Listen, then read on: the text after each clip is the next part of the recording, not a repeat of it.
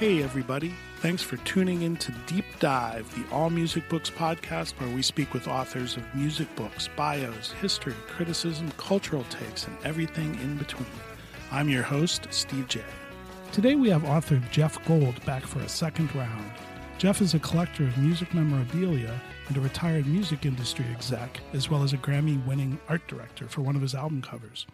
We first spoke to Jeff about his extraordinary book, Sitting In, the Jazz Clubs of the 1940s and 50s. And it was only then that I realized it was the same Jeff Gold behind a book that I was dying to read. So from jazz to total chaos, the story of the Stooges as told by Iggy Pop. Welcome back, Jeff. Great to be here. So I mentioned that you are a collector of some amazing music memorabilia, and that is in fact the connection between these two books. Can you tell our listeners the concept behind these books? Yeah, well, Sitting In, my jazz club book came when I found a collection of souvenir photos from jazz clubs of the 40s and 50s. And I just kept staring at them and looking into the detail of them and thinking they showed African Americans celebrating this incredible music at these legendary jazz clubs in a way that I'd never seen before. The Stooges book, which came first, came out of my own and a close friend of mine's collections of Stooges memorabilia. We had very large collections of Iggy and Stooges stuff, and he had done a number of books and kept pestering me to do a book on the Stooges based on our collections. And I kept deflecting, saying, no, I wasn't interested in doing another book. I'd done a previous book. But one night it kind of came to me about how this could be both fairly straightforward and really interesting. Between the two of ourselves, we had an enormous amount of Stooges stuff, a lot of which was one of a kind, things that nobody had seen that came from a collection of Danny Fields, the guy who signed the Stooges to Elektra, and we had a few other big archive collections. And I thought, I'd worked with Iggy when I was at A&M Records, and we'd got along very well, and I had this idea that popped into my mind that we'd pick 100 items that kind of told the story of the Stooges visually and get Iggy to look at each one and comment on them. So it would be kind of an oral history through video and text of this band based around these objects. These books have so much content, as you mentioned, and that's such an interesting and visceral way to jog the memory. What was Iggy's reaction? I got in touch with him and pitched the idea to him, and he thought it was interesting and worthwhile, and we made a deal with his lawyer. The idea was my friend and I would go to Florida where Iggy lived and show him these 100 things and record his reactions. And he asked me if I could send the things beforehand to kind of jog his memory, and I said, sure. So we sent color Xeroxes of these 100 things we had identified.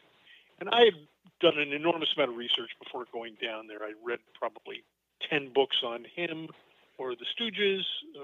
There really weren't books on the Stooges, but I read a lot of books on him and interviews, magazine articles, things like that on the Stooges, and really done my homework. So I knew he wasn't making this stuff up.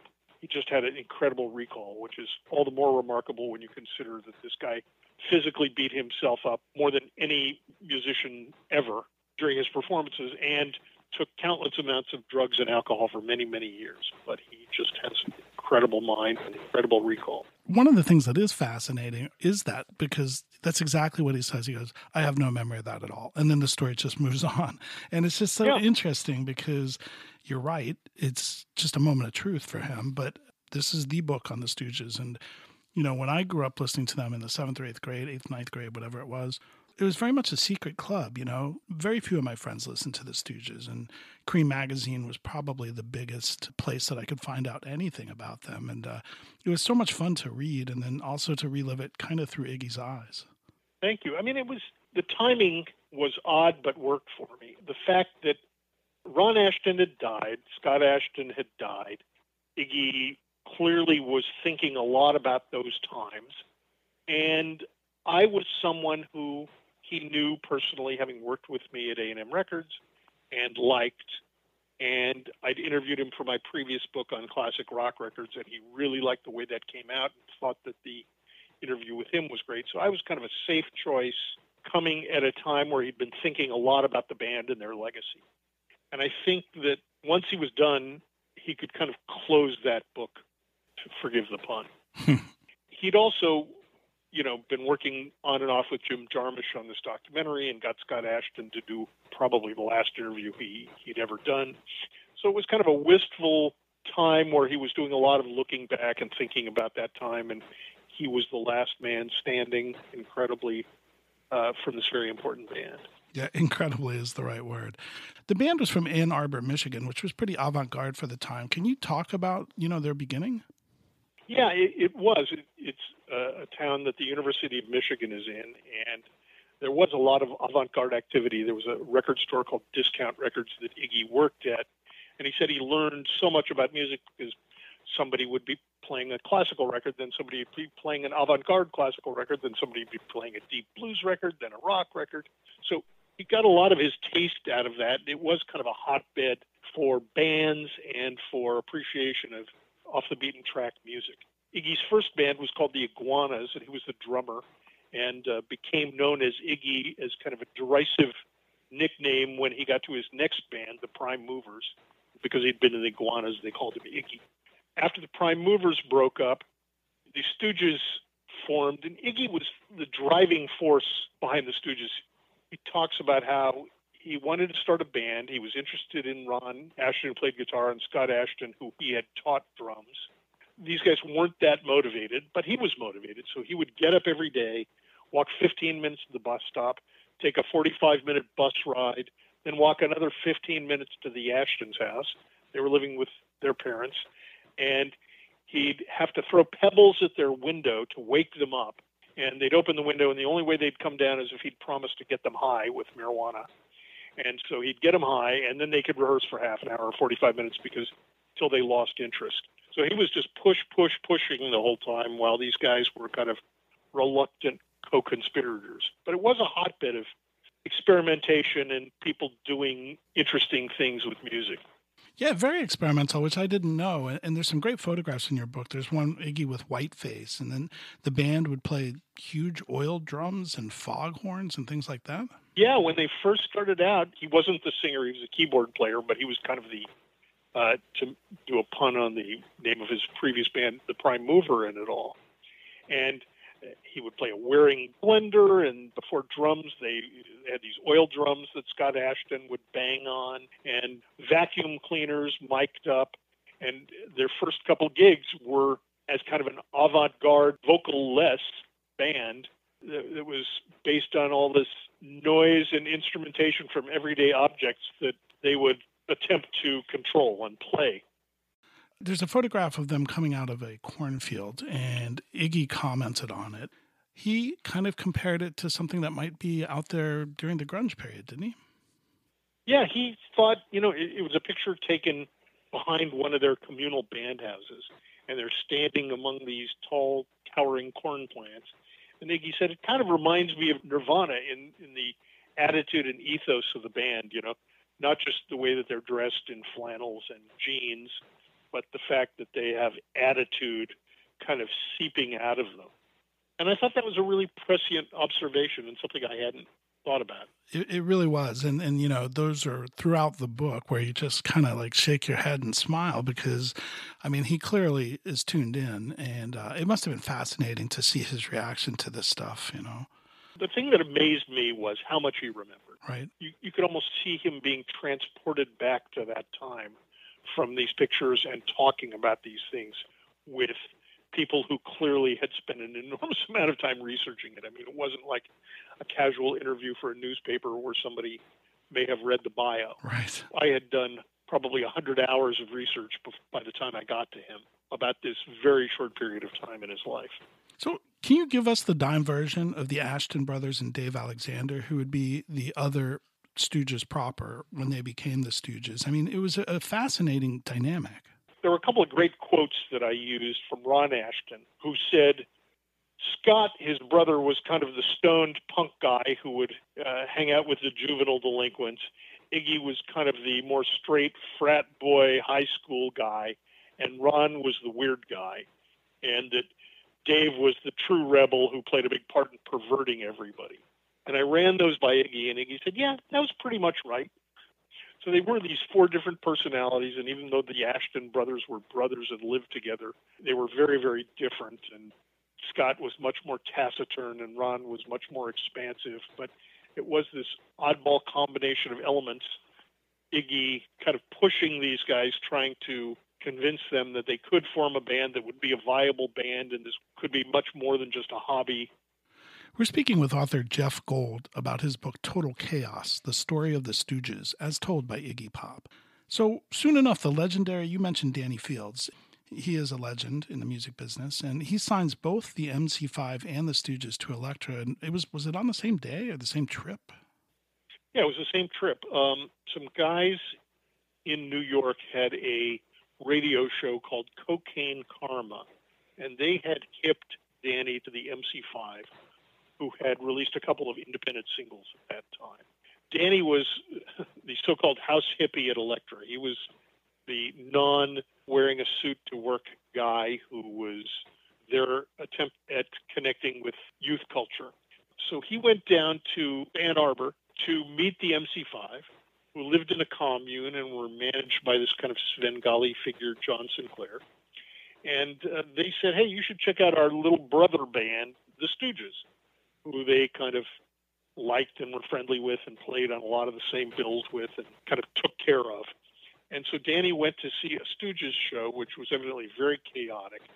And Iggy was wearing a maternity dress in whiteface. And it was really a crazy show. And Danny went backstage and supposedly said to Iggy, you're a star. I want to sign you. I'm from Elektra Records. And Iggy kind of said, talk to my manager, thinking this was just some guy feeding him a line. But in fact, it turned out to be true. And Danny called Jack Holzman, the president of Elektra, back in New York and said, not only do I want to sign the MC5, who I came down for, but I found another band I want to sign too. And Jack Holzman, said, how excited are you? And Danny told him he was very excited. Jack gave him a financial figure and said, if you can get him for this much, you can sign him. And he was able to. Pretty great trip down there for a couple of days. Oh, no kidding. And just two legendary groups between the MC5 and, limited output, but just hugely, hugely influential. Exactly. So in 1969, their debut, The Stooges, is released, and it sold pretty well.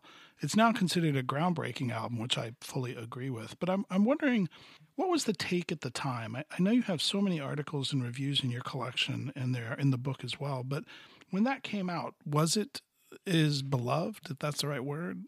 No, I think it was polarizing. Most people didn't know what to make of it because there really hadn't been anything. It really is the birth of punk. Mm-hmm. And nobody had put out a record sounding anything like that before. Maybe the Velvet Underground is the closest, but this was more kind of banal, effortlessly banal, and provocative. So, the mainstream media was not into this at all, but there were people like John Mendelsohn and Lenny Kaye and Lester Bangs who were influential critics who did get it and liked it and were advocates of the band early on. It certainly wasn't anything remotely approaching a radio hit or a critical hit. The people who did embrace it were more of outliers. Well, you mentioned punk rock, and the three songs that come to my mind, 1969, Now I Want to Be Your Dog, and No Fun. The Stooges had really, really found their sound here, but it's funny because just lyrically and attitudinally, as well as musically, it was just a groundbreaking record. Absolutely, and I think it was literally the shot across the bow that created punk. And bands like the Ramones and the Sex Pistols covered the Stooges, talked about how influential the Stooges were. Who's to say that if the Stooges had never existed, punk wouldn't have existed? But I think it would have been a very different thing if it had, without those two records, Funhouse and the first Stooges album. They were incredibly important and kind of set the template for what followed. Funny, ironically, the album comes out the same week as another major musical event, right? Woodstock. Yeah. Couldn't be further from what Woodstock was about. It is kind of ironic. Yeah, it's very ironic. Can you tell our listeners, there's a great quote in your book from Iggy, and I think it's called the 100 Words quote, which I found mind-blowing. Can you tell that? Yeah. Something to the effect of, there were probably only 100 words on the first Stooges album, so he wanted to make each one count. When he was a kid, he used to watch Soupy Sales, this comedian from our generation on television, and Soupy Sales would say to his fans, kids, send me a postcard, but keep it short. I don't have all day to read these things. That really resonated with Iggy, and he really wanted his music to be short and direct and to the point. And even though people like Dylan, who we admired, had a facility for long, verbose, abstract songs, Iggy felt like he was best when he really boiled everything down to its essence, which he did beautifully. And Soupy Sales was an influence on Iggy. Who knew? Exactly. So let's talk about the album cover, the first one. Iggy did not like it. Why? He felt like the Stooges were all about action. Even John Cale, who produced the first album, at some point said, these guys play a lot better when you're jumping around. So he got Iggy to jump around in the studio. And so when they went to do the album cover shoot, Joel Brodsky, the Elektra in-house photographer, wanted to do a nicely posed album cover, and Iggy felt like that was not what this band was about. This band was about action. So during the photo shoot, he attempted to jump over the band with a running start, but hit the concrete floor of the photo studio and cut his chin up and had to be rushed to the emergency hospital to get stitches.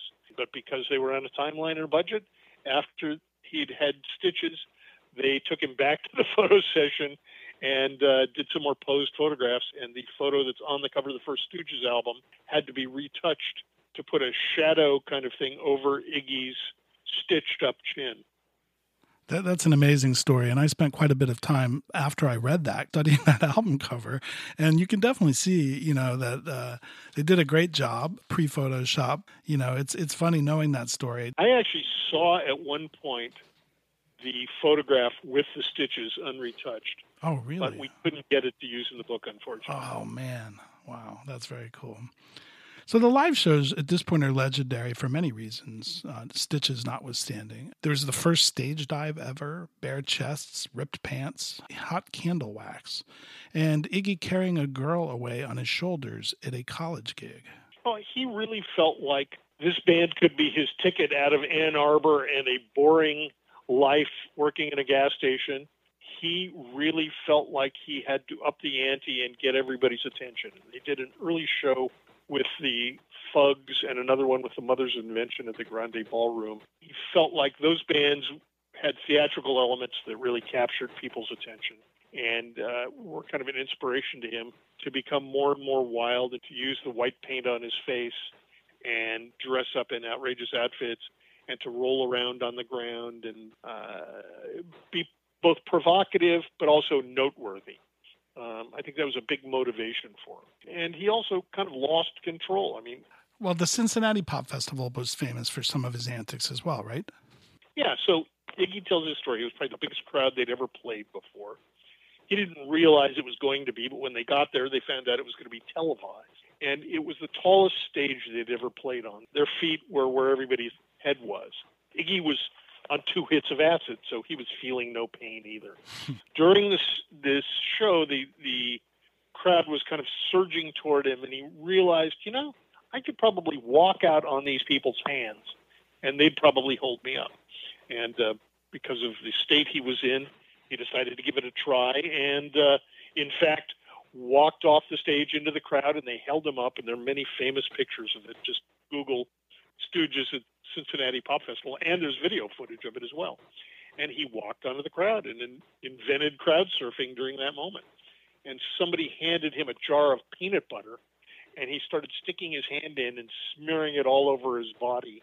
And all this was televised nationally.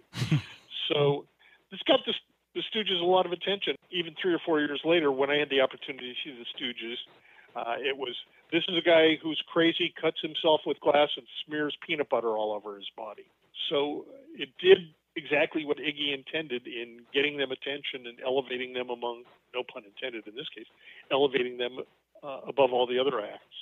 Well, it is amazing. His instincts were right on, I think, in terms of what he felt they were about and important. Those photographs of the Cincinnati Pop Festival, everybody should Google that. I did, and they're incredible. They're just amazing. They are incredible. It's almost unbelievable. Yep. In 1970, the Stooges head west and to record my favorite of the Stooges trilogy, which is Funhouse. I was stunned to hear Iggy recount how funk was a huge influence on this record, but going back and having a listening, he's right, of course, but that never occurred to me. I think they really wanted to make a different record, a more aggressive record, and it was his idea to record it live, and he wasn't happy with the riffs Ron Asheton was coming up with. So once again, Iggy is the prime mover and is kind of pushing the other guys in the band to up their game. And he gave Ron Asheton a suggestion to play a note as if it was being played by Booker T and the MGs, or a riff by Booker T and the MGs. And he brought in Steve McKay, who was a friend of theirs from Ann Arbor, to play saxophone and free jazz on a couple of tracks. So it was an opportunity for him to keep evolving, keep upping the ante, and keep pushing the other guys to do more and become more aggressive. And I think he, never being satisfied with what they were doing, felt like they really needed a more aggressive, different record. And if the other guys weren't as motivated as he was, he would will that into existence as he had done before. You know, and it's worth noting, too, as your book points out, and as Iggy himself in your book points out, he was incredibly adventurous musically. He listened to a very, very, very wide array of music. So the funk that was going on at the time probably seeped in there. Absolutely. And he ascribes a lot of that to working at that record store. And each guy would get their chance at the turntable to play in-store music. And so he was exposed to this incredible variety of different things that the average fan wouldn't be. 1970 was a great year, and there's some insanely cool pictures in your book from the Electric Circus in New York at this time.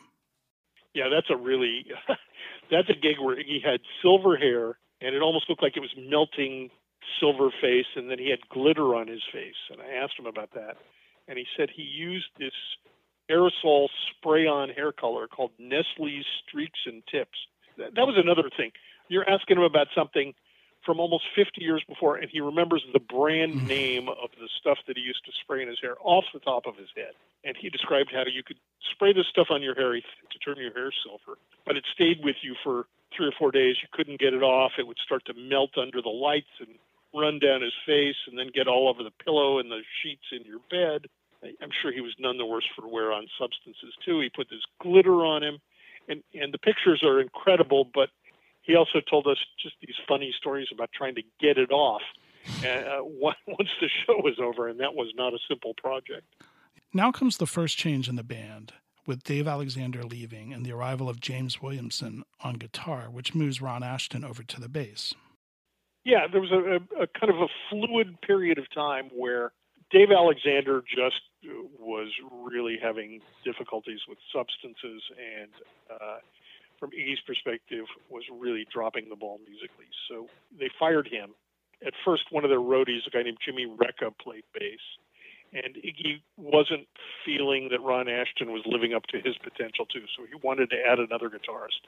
And he had heard about this guy, James Williamson, so they added him to the Stooges as well. So it became a 5-piece. And then there was kind of a revolving cast of adjunct members for a short period of time, and it ended up with a 4-piece again, with Williamson playing guitar and Ron Asheton playing bass, and then occasionally a live keyboard player. And in some senses, Ron was demoted, but in some senses, Ron was the mother bass player of all time as well. And it really worked musically. Was this the heaviest period of drug usage for the band? Probably so. I mean, there was always a lot of that going on, but Williamson brought in a whole nother element of that. I mean, I don't know that anybody was keeping score then or now, but it was a dark period.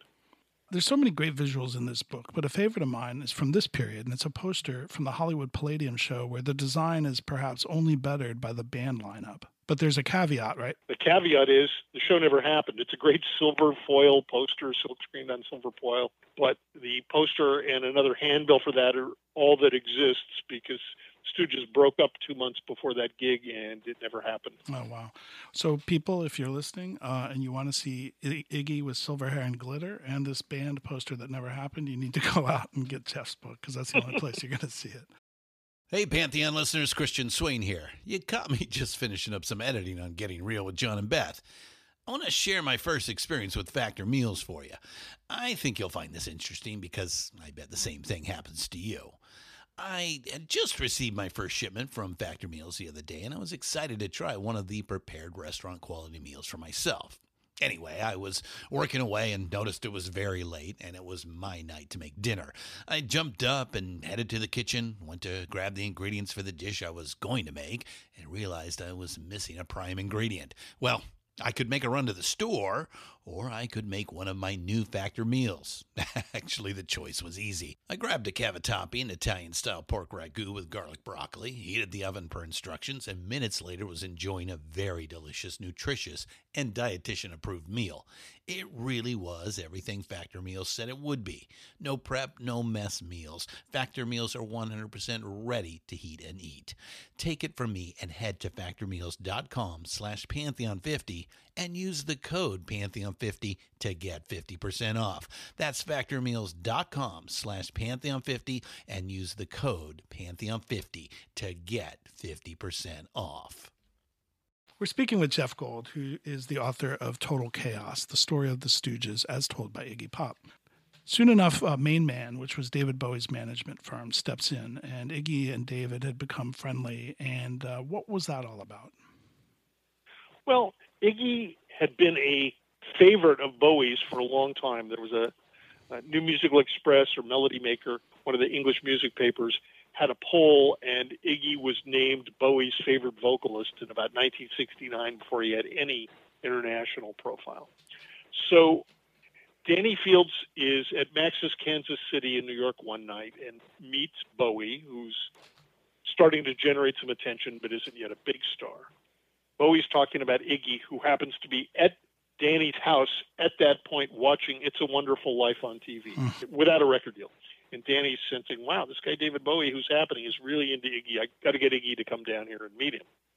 And he calls Iggy, and Iggy doesn't want to come to Max's Kansas City because he doesn't want to walk out on It's a Wonderful Life. And Danny has to really kind of say, get your ass down here immediately. This could be good for your career. And he meets Bowie, and Bowie is really interested in him and has a big management company backing him, and convinces his manager, or tells his manager, to sign Iggy as a management client, which he does. And because of all the momentum that's happening with Bowie's career in England and starting to in America, they're able to get a deal with Columbia Records based on having David Bowie's management backing him. Iggy at this point is addicted to heroin, so they send him back to Ann Arbor to clean up, which he does with the help of his father, who knows a friendly pharmacist who gets him methadone, and Iggy kicks. He goes over to England, calls with Williamson. They call for Scott and Ron. They come over and they record Raw Power there. Yeah, and that, I love Funhouse, but Raw Power is one of a kind, and there's a lot of kind of, competing opinions and strong opinions out there about the mix, and Bowie had mixed the record. Did Iggy have any thoughts on that? Well, Bowie mixed it with sitting next to Iggy very quickly in an afternoon, and Iggy was never happy with it, but Bowie was a big name, had become really big by that time. Columbia Records was excited. They wanted to get it out, so the record just got steamrolled through with that mix, which Iggy was never happy with. And years later, he was able to go back and remix it in the way he wanted to and get that released as well. And they both have their merits, and I wasn't involved in the creation of a record, and far be it from me to second guess either Bowie or Iggy's point of view, these guys both having created plenty of great art without me.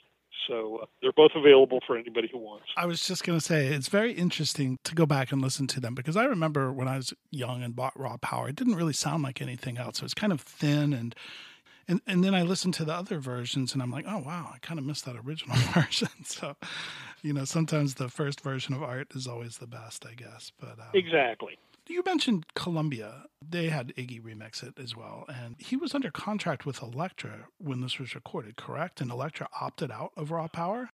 What happened was Elektra had the rights to make a third record. They sent William Harvey, the vice president of Elektra and the art director, down to review his new songs with Don Gallucci. They went to see the Stooges in Ann Arbor at their communal living space, Stooge Manor. There are a variety of reasons that have been given for why Elektra decided not to exercise their option and make a third Stooges record, but they did decide not to make a third Stooges record, which left the Stooges free to sign. But funny enough, when I bought Danny Field's papers, among them were some letters from Elektra saying, we're going to drop the Stooges, but we want to exercise our right to sign Iggy as a solo artist. And Danny, for whatever reason, never pursued getting those papers signed. Thus, Iggy eventually was free and clear to go record for another label. It's amazing. And after that was it. After Raw Power, the Stooges imploded or exploded and went up in a ball of fire. Yeah, I think they kind of imploded. I mean, I saw them during that period at the Whiskey A Go-Go in Los Angeles, and they played a show that couldn't have lasted half an hour. And Iggy, who looked very, very high, came out and sang two songs that weren't on the album, one of which was about fuckers in the Hollywood Hills trying to drive him crazy. And kind of was having trouble standing up and eventually collapsed. And I believe it was Ron Ashton who carried him off stage, and that was it. Wow. So on one level, it was kind of fascinating because we were going to see this guy who was famous for cutting himself up with broken glass and spreading peanut butter on himself, doing this, half-baked show where he was wearing a pair of blue Lurex bikini panties threaded through a mic stand that he was humping, and then collapsing after half an hour. And on another level, it wasn't very good. It was great as spectacle and not very good as music. But that was another period of great drug abuse by this band. They were unreliable. Main Man eventually dropped them because of all the drug abuse. So they didn't have management. They were finding gigs harder to get going. They were wallowing in this cycle of drug abuse, and they eventually just kind of ground to a halt. Well, you've mentioned a few times how the clarity that Iggy had when you talked to him, and he gives his version of the Stooges legacy, which is great and it's amazing. I have to ask, you're a very knowledgeable fan. What's your take on their legacy? I think they invented punk, and I think they left behind 3 fantastic records.